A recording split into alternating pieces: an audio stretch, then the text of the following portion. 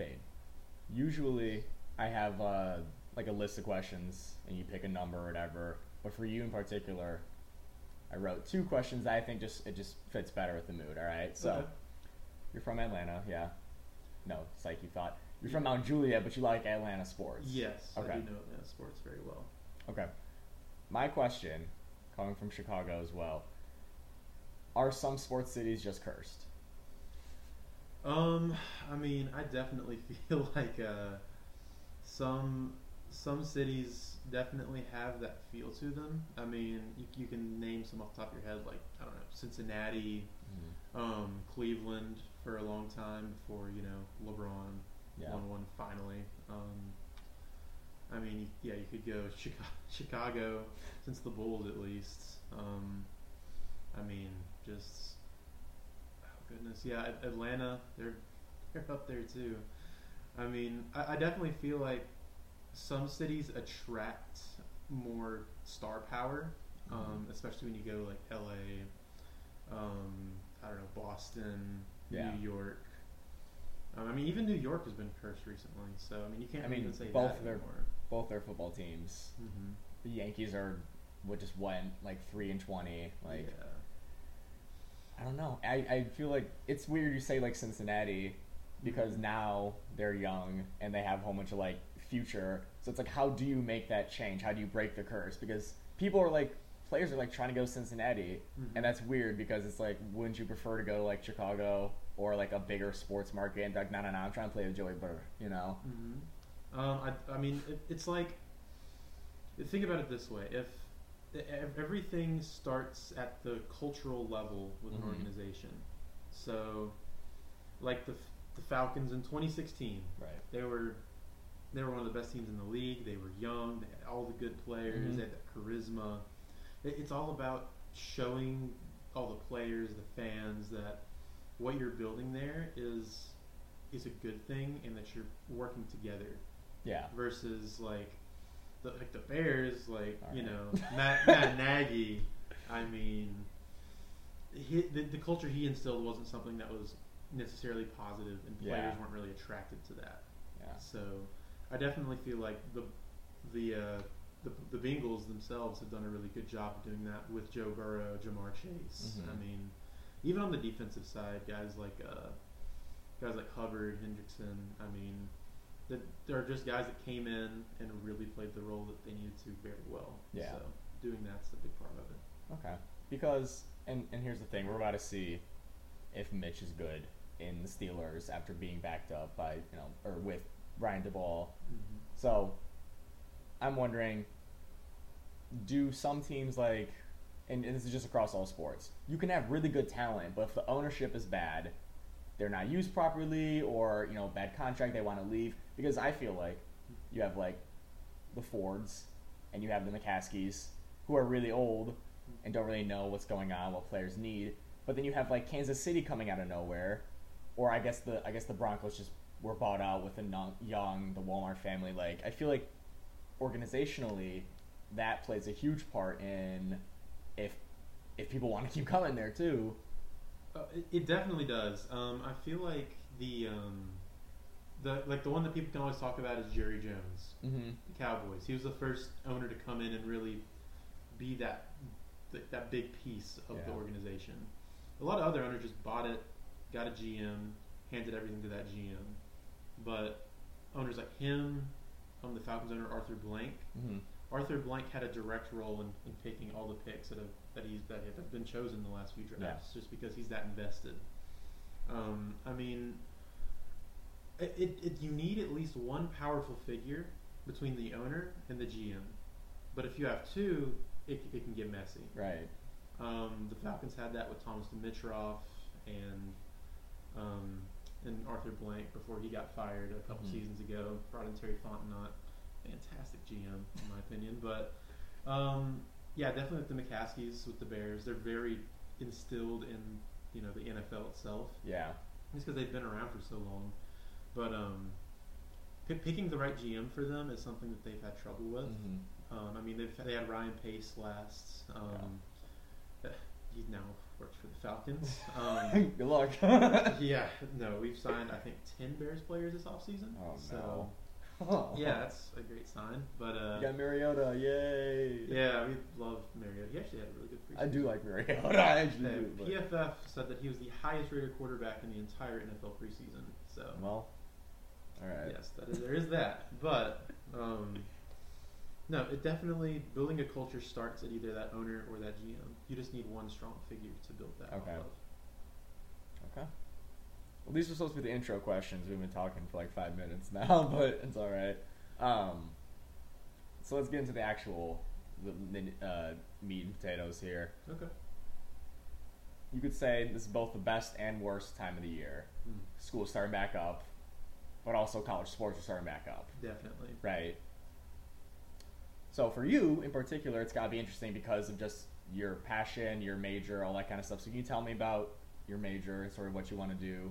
Yeah, so I recently graduated from the University of Tennessee with a degree in political science. Unfortunately, would have been in business if things had worked out. But now I'm pursuing my JD as a law student here at the University of Tennessee, and potentially a master's in business as well. So in what all those degrees I want to come out to is being an agent with either an agency dealing with the NFL, the NBA, contracts in that realm, NIL deals. I'd love to learn about those. Yeah. And also working on the team side and writing contracts for them as well. That's also one of my potential job fits. So yeah. Real fast. I know a bear who needs an agent. Oh, okay. If you want to talk to Roquan, that'd be great because we need him. I think Roquan might want someone with a little more experience than me, but technically he's representing himself right now. So you know what? Fair enough. I think I've had a little more law class than he does. Because okay, can you tell us about some of those law classes? Because you hear law, and you just think of like people studying for the bar, 80 hours a week in the library, like whatever. Yes. Ordering Chinese food at like 2 a.m. Like, what does that look? What's your like average day look like? So my average day looks like I wake up probably about 6:30. Oh God. I go into the law building, have about an hour before class. I'll usually run class from 9 a.m. to about noon. We have a certified like lunch hour where nothing can be scheduled during. So between 12 and 1, get some lunch somewhere. Maybe go to a club meeting. And then 1 o'clock class kicks back up. That goes till about 4 o'clock ish. And then I'm probably there for another hour or two, getting some more work done. Because I keep all my books at the law school because I would literally have to take a duffel bag if I was taking in between places. Well, that would look like an average like law student, just like excuse me. Oh my God, they're so heavy, dude. Like it's literally like I would say 80 pounds of books. Like lugging them is just so they haven't figured out digital books yet, or they don't like physical books. All the law professors do not like digital books. So they're like enjoy these heavy 80-pound books because they expect you to take notes in the margins, highlight stuff, so you can make what they call an outline for the final exam. Because you're expected to be able to take all the information that you get and synthesize it down into probably about 2 pages. Yeah. And then you have that to study for the final exam. Because the final exam is probably 85-90% of your grade. Oh, good. Okay. Yeah.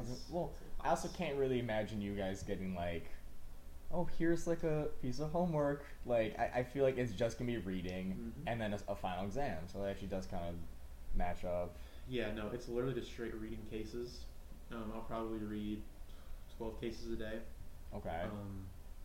And then probably, I don't know, I'll try to do at least a couple practice problems for each one, just to get my brain thinking of it in a solving it manner rather than a memorizing it manner, because law is very much taking what you learn and putting it towards something you've never seen before. Right. So. Yeah, I was gonna say that's probably. I mean, the original Constitution, they could not have imagined the internet Like they could not have imagined cars, like just everything. You have to have that either elastic idea of the law or interpret it and be like, well, I don't know what this is going to look like, but at least for now, this is sort of like what we're dealing with, and then just adapting to it. Is that fair to say? Yeah, that's definitely one of the main points that you could bring up about law school. Like, there is, so in criminal law, one of the things that we learned about was how some judges prefer to take the law exactly for what it is. Yeah.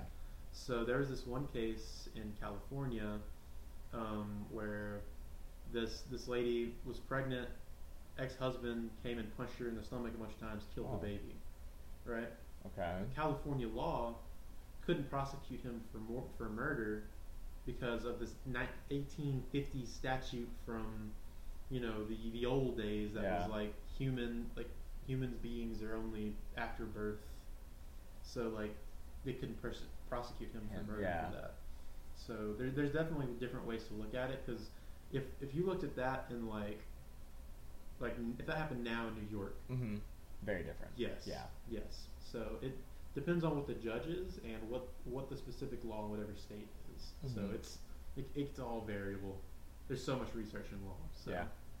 So I was gonna say, how much is that going to like the records and just going back to find? Because I always think of Good Will Hunting, where he's like, I'm citing the 1750s carriage law as to why it's not Grand Theft Auto. Like, how much of that is just going back and reading versus like, oh no, we got this one memorized, like we're good to keep moving? I mean, if you are doing something like criminal law or civil law, civil procedure, I mean, a lot of it is going back and looking at those cases. Like law firms use these things called databases. Okay. There's two big ones, Westlaw and LexisNexis. Both of them have massive archives of cases going back 1500s. Okay. Back to like English common law. So like a lot of it's going back and seeing which cases you can take to fit your case, and making sure that like the jurisdiction's correct, the different charges are correct. Like you want it to match almost exactly to what you want, so that way the court can be started. It's like you start decisis, which is, you know, taking previous court precedent and bringing it into the future. Right. So yeah, it's definitely a big part of it. At least it has been for me in the last month or so of learning about it. Yeah. Would you say in your classes, because you're talking about criminal, but you want to do more agency stuff, Correct. Is everyone in there they're just getting their JD and then they go off and do their own thing, or do they like specialize your degree as you go further on? So as I go further, especially starting the second year next year, you'll be able to choose your classes. Okay. For one, and I'll be able to focus more on like contract drafting, more transactional law, because that's technically what it is when you're a business lawyer. So I'm just taking all the prereqs right now. I am in a contracts class. Oh, okay. Which is nice. But a lot of it is just like getting your toes wet and just what law is right now. So. Okay. Yeah. Well, you care if we move on? Yeah, sure. Okay. Speaking of contracts, this is another good question I got for you. So, LeBron has got an extension. He's made $528 million in just his contracts. Mahomes got a 503, not all that guaranteed, but you know what I mean. Watson just got $230 million guaranteed. How long do you think until there's like $1 billion contract? Not long at all. No? No. The way that sports has progressed, specifically in basketball, I would say, the salary cap grows with the revenue that the league makes. So as leagues grow, that salary cap is able to increase more and more each year. Yeah. Until like, I remember one famous contract a couple of years ago, Timothy Mozgov. He played for the Cavs. Yes, shout out Timothy Mozgov. If he ever hears this, please, my guy. He made $90 million to go play with the Lakers. And this man averaged like 5 points a game, and he got paid $90 million. Was he at least like just a locker room favorite? Like, why are they paying LeBron. him? Okay. He played with LeBron, that's why. Okay. Because he played with LeBron in Cleveland. But Yeah, no, like the NBA itself is growing so much as a national, like an international brand, especially in places like China. Yeah. A lot of East Asian countries love basketball. So the more that they increase and their revenue increases, the higher that salary cap's going to go. And you will probably see a $1 billion contract soon. And also, LeBron does have a $1 billion contract with Nike currently. Yeah, so I was going to say, that's, you know, shoes, and then you have, you know, oh, I eat at McDonald's. There's a lot of money, like, but I'm talking, like, owner sits down or with the GM or whatever and is like, all right, we're going to do a 10-year, $1 billion contract. Soonish? I'd say 5 to 10 years. Jeez. Yeah, no, the highest paid NBA players right now are getting about 40 to 50 mil per year. So to approach that 100 mil mark of where it'd be 10 years, $1 billion, that's quite possible. Yeah. It could even happen sooner in like some sport like soccer. Yeah. Soccer globally is just huge. Yeah. And the amount of money that they will just throw at people just to get them on their team is insane. So I was gonna say, I'm pretty sure Ronaldo makes $1 billion just because he's the most followed person on Instagram, so he gets a lot of money from that. But contract wise, I'm sure that's up there too. Oh, definitely. I mean, so there's something called the transfer window in soccer, and that's where teams can go to other teams and pay them to have their players, right? Yeah. So the English Premier League, which is considered widely to be the best league in the world. Maybe La Liga, but yeah, I'm a La Liga man myself. Right. But people widely consider, you know, Premier League to be the most popular, and I mean, they reflect that with how much they pay their players. This year alone, La Liga, Bundesliga, League One, and I believe it was the Eredivisie. All of them combined spent the same amount of money as just the Premier League. So wow. Okay. Yeah. So the amount of money, especially in English football, could definitely surpass that of, you know, American basketball or American football. Yeah. So. Wow. Yeah, it's something weird to think about, huh? I had a good question. I just completely forgot it. Okay. If it is, because I know, like, for football especially, if the owners have more money, they can, or maybe is that the same in the NBA? If the owner, like, they're paying out of pocket. I know for baseball, it's like the owner's money is paying the contracts with the revenue and all that kind of stuff.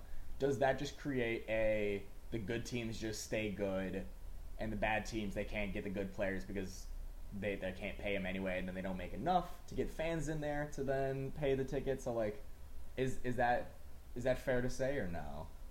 It depends on the sport. Okay. So some sports have a salary cap, correct? Yeah. So the NBA has a quote unquote salary cap. You can pay a luxury tax to go over it. So it's kind of useless, but teams like to tend to stay within their salary cap.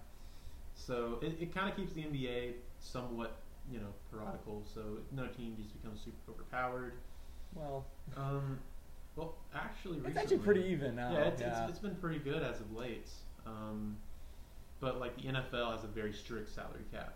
Like, you cannot be over that salary cap. Well, the Rams somehow they keep think. Yeah.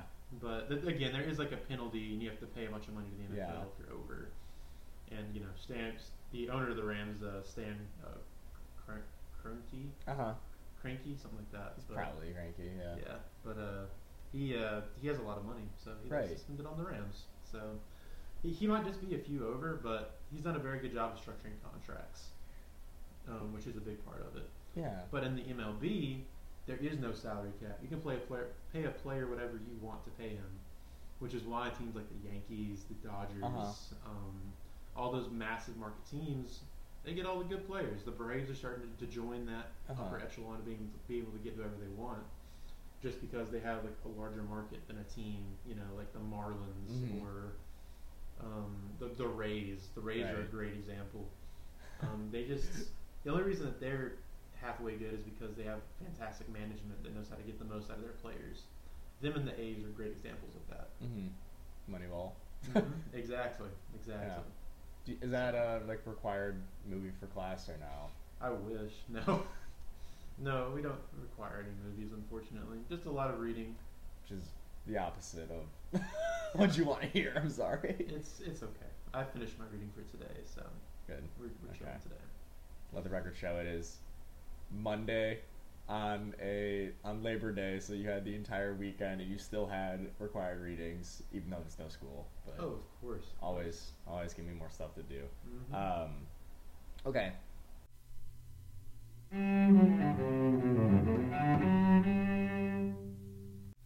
Hello and welcome to our first commercial break of season 2 and of Actually Like. But we do things a little bit different, so instead of actual organizations sponsoring us, we are choosing different local charities and organizations that have impacted our guests on Actually Like. So, Cade's was Young Williams, which is an organization that is there to support cats and dogs and other animals in the local and East Tennessee area. I've worked with them before. They are a great organization, and they do a whole bunch of different things with either short term, so you could be making like dog toys and treats and like that kind of stuff, or you could actually be going in and walking dogs, taking care of the pets and the animals. They are just a really nice organization, and Cade wanted to shout them out. So thank you guys for joining us in season 2 and continuing to listen. We're going to have different charities each episode, so continue to listen, continue to go and support them as they've impacted all of our guests in many ways. So if you want to go and support Young Williams, they are found at youngwilliams.org. Thank you, and we're going to go right back to the episode. Moving on to, you already mentioned this earlier, transfers.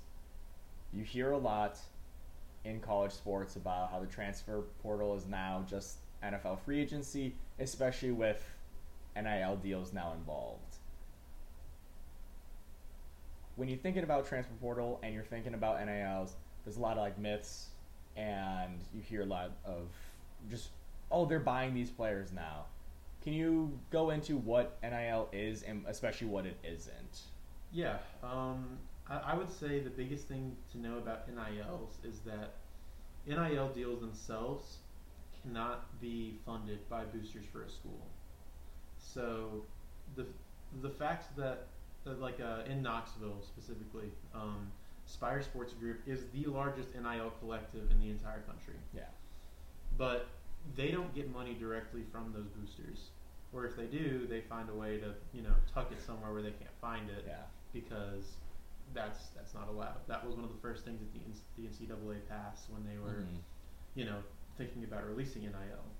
So, I mean, NIL deals themselves are very basic contracts because it's literally just like, you do this for my business, we give you this much money. Yeah. And I mean, some of them have just gotten ludicrous. Like the one that Nico got for coming here to play next year for quarterback for us.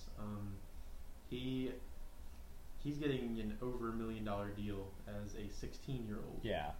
So that part is true. There is multi-million-dollar deals being signed for high school children. So, on one hand, it's good that people can make money off of their own name, their own brand. Right. Because I mean that's what you are as an athlete. You're your own brand. So that's good. But on the other hand, it could make being a smaller market team a lot more difficult. Mm-hmm. Because I mean, you've seen teams like I don't know, TCU, or what's another good small market team? Like Mizzou was good there for a little bit. But these teams that aren't like historically great, they don't have as much booster money to go around and enough like brands wanting to be signed with them. Mm-hmm. So teams that have a lot more brand deals that are in bigger markets, they're going to be able to get better players now. Mm-hmm. And that's where the transfer portal comes in. I mean, the NCAA is trying to make it to where players can't just go wherever they want and just start playing immediately, because they made that a rule over COVID. Yeah. Because they wanted players to be able to have the chance to play. Right. But now that COVID's over, like not really over, but like less of people a concern. exactly.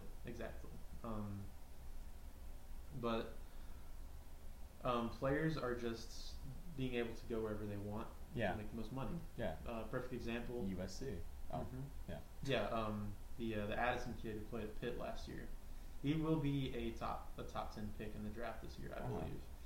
So him taking his talent to USC just to get a ton of money because no one's going to pay a bunch of money to some guy who plays for Pitt. Pitt's not a big market. USC is. Yeah. So I definitely think there are drawbacks to it, but also advantages, like giving players the money that they deserve, and also the rebirth of the NCAA football games. Yes. Oh my. Yes, it's going to be a blast. Oh, I'm so excited. It's going to be a blast. I was so mad because I was gonna say we left and Mariota was still in the game, and now he's like a veteran in the NFL. Yep. I'm so excited for that. Yeah. Awesome. But okay. There's a lot of breakdown. I would just talk about NCAA football the video game for a while, but there's some things I want to talk about. People are worried about like, oh, they're just going for the money. Then they're not going to get their education, or they're not going there because them and their coach have a good bond. How important are those other features in, you think, recruiting now when you could just go where there's the most money? I definitely feel like it depends on the player. Yeah. So I mean, I feel like Knoxville itself has created a very positive culture, specifically with Josh Heupel bringing in his offensive system and it actually being a functional offense for the first time since like Josh Dobbs. But that coach bond is really something that is also important. I think it's probably number 2 behind the NIL for some people. It's kind of interchangeable. It just depends on the player. In my opinion, I think that the better players would be more attracted to that bond or that culture. Yeah. Than the money, because I mean, if you're a good enough player, the money's going to follow you. Yeah. Good example, a guy named Travis Hunter. He was the number 1 recruit last year. Yes. Yep. Went to Jackson State. Yeah. To play with Dion. So, I definitely feel like there is there's a dichotomy there of which one people value most, and I feel like the better players are going to go with that culture aspect. So. Yeah, because I was gonna say it's not. You could make a lot of money and just be a backup in college, never even play. You could transfer, be a starter somewhere, maybe a little bit less money, but like there's still human beings involved. It's not just numbers. Like they want to have a bond with their coach. They want to have good teammates. They want it's not. In my opinion, I don't think it is just all money yet. I think NCAA needs to put some regulations on Yes. Yeah, that. Because I was gonna say Congress was trying to meet with them, and NCAA was like, I don't know. Yeah, the NCAA is infamous for just opening cans of worms without having any plan on how to regulate it. So the NIL landscape is very much the Wild West right now. Yeah. Literally, if I wanted to, I could go write a contract for a player, hand it to a business, and it'd be done. Yeah. Boom. There's no regulation on it at all. So. Okay.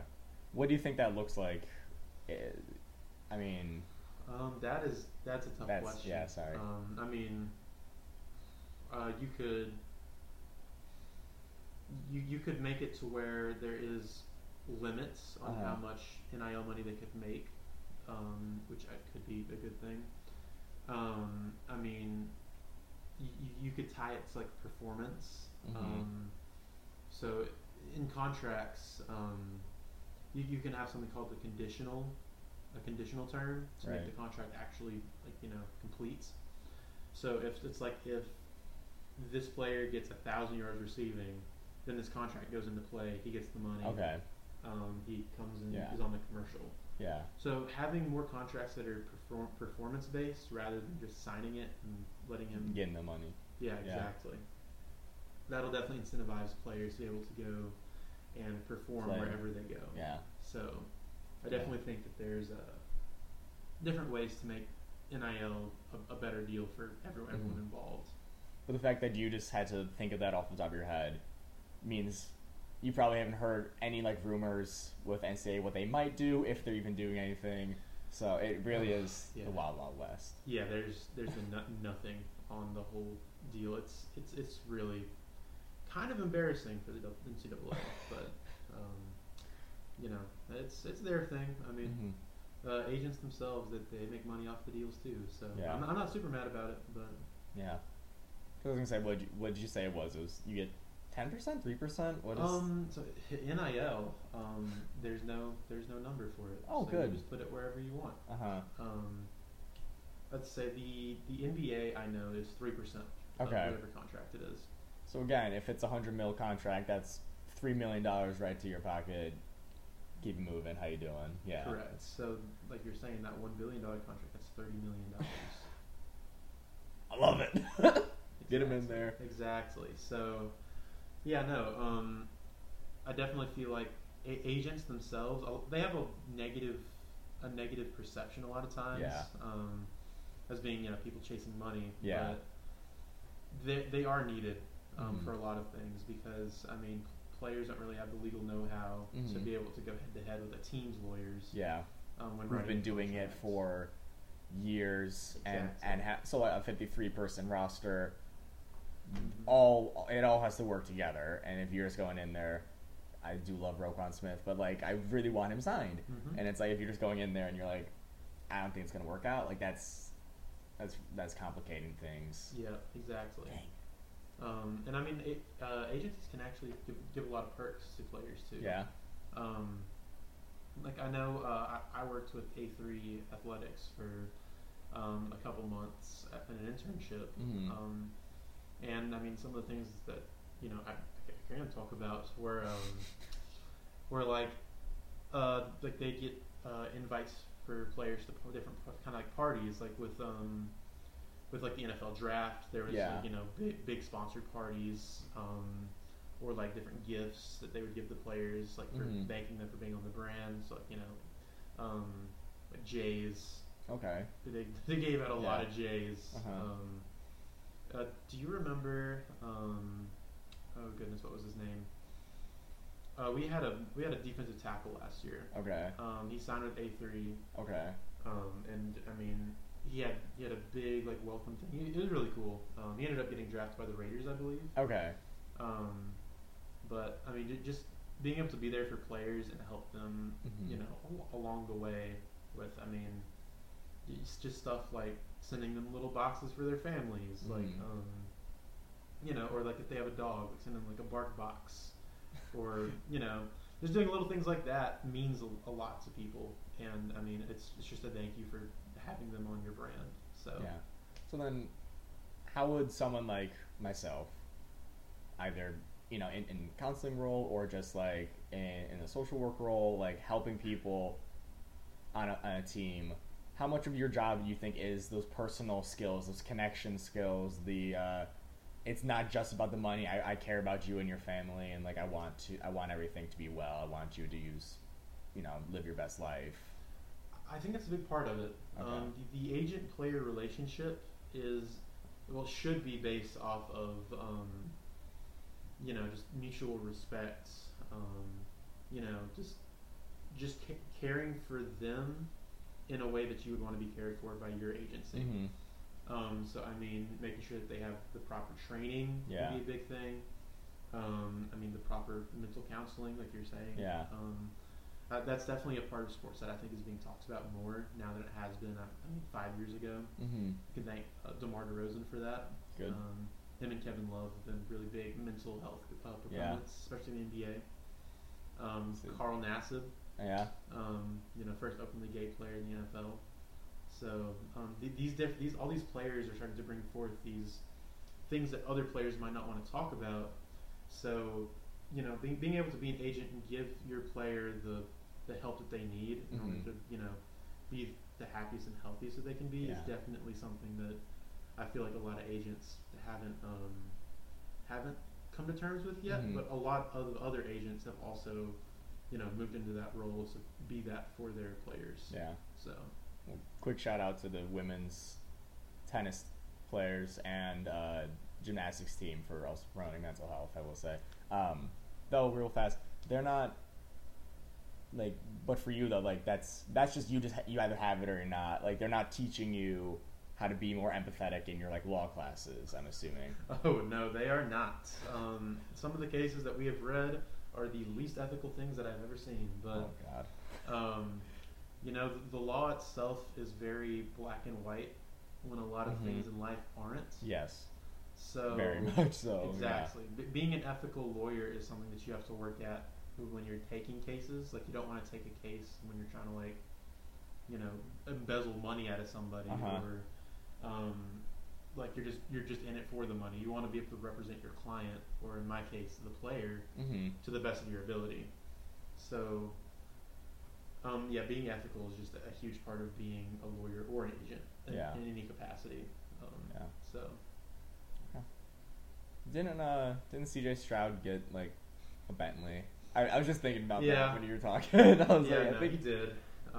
He signed a massive deal, but he actually the other day just oh goodness, he spent, I believe, $60,000 or $100,000 on all of his teammates to have new suits for the season. Yeah, I did see that. He said, "I want y'all looking your best," which again, the money could be used just for the player, or like he's doing there, helping the team out, getting them all looking dapper, and and that's why I hope it's at least going. Because I was gonna say, I remember a Kirby Smart interview where he was saying there's only 35 scholarships for the team, something like that. I believe it's 85.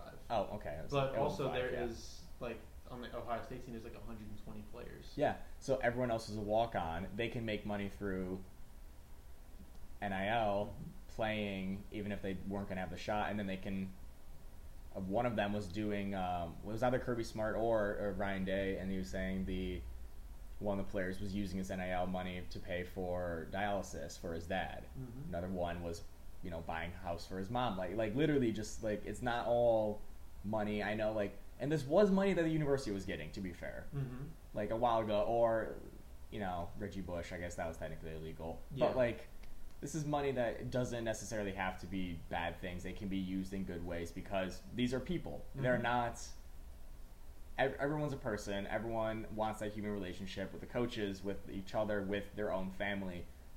And yes, they're 16-year-old and could be making $8 million like Nico, but they could be using that money to take care of other people, to use their brand and their name and image and likeness to make the world a better place and connect to other people. And so I'm excited for it because, you know, more money to the individuals, I think. Yeah, that's definitely true. I mean, there's the University of Miami. They had the U. Yes, the U. But they signed a deal where every single player on the entire roster gets an amount of money. Yeah. And a lot of teams are starting to do that now. But it does promote walk-ons, and it allows them to be able to go to college and not have to worry about, you know, taking out student loans. Yeah. So I mean, it definitely plays a big role in the lives of a lot of the people that you wouldn't think of. Like, right. You know, all those walk-ons that come to those big teams just to be, you know, practice bodies. So it's definitely a good thing in that respect. Yeah. And I am glad that a lot of players are able to get that, especially nowadays. Yeah. So I was thinking, you have the like people who were the best in their district, the best in their school, maybe like top 10 in their state, now are just backups. Now have a full-time commitment to doing sports, but you know can't hold down a job because it's so important, like it's so busy. And these people who are like, what am I supposed to do? Now have an opportunity to live just a better life, I think. Exactly. I'm hoping. Exactly. And it's funny because one of the first episodes I did on this podcast was talking to a D1 athlete, and they just announced that they were able to make money, and I didn't know if I was allowed to ask about it or not. And within the year, we already have so much updates with it. So I'm excited to see where it goes. I'm excited to see where you end up and how that's all going. So yeah, definitely. The future's bright. Yeah, I definitely think that the future of sports is turning in the right direction for everyone involved, and I can't wait to be part of that in my career. Yeah, well, that's all I got today. That's what it's actually like being a contract negotiator, being an agent. Being an agent. All right, everyone, that's what it's actually like being an agent.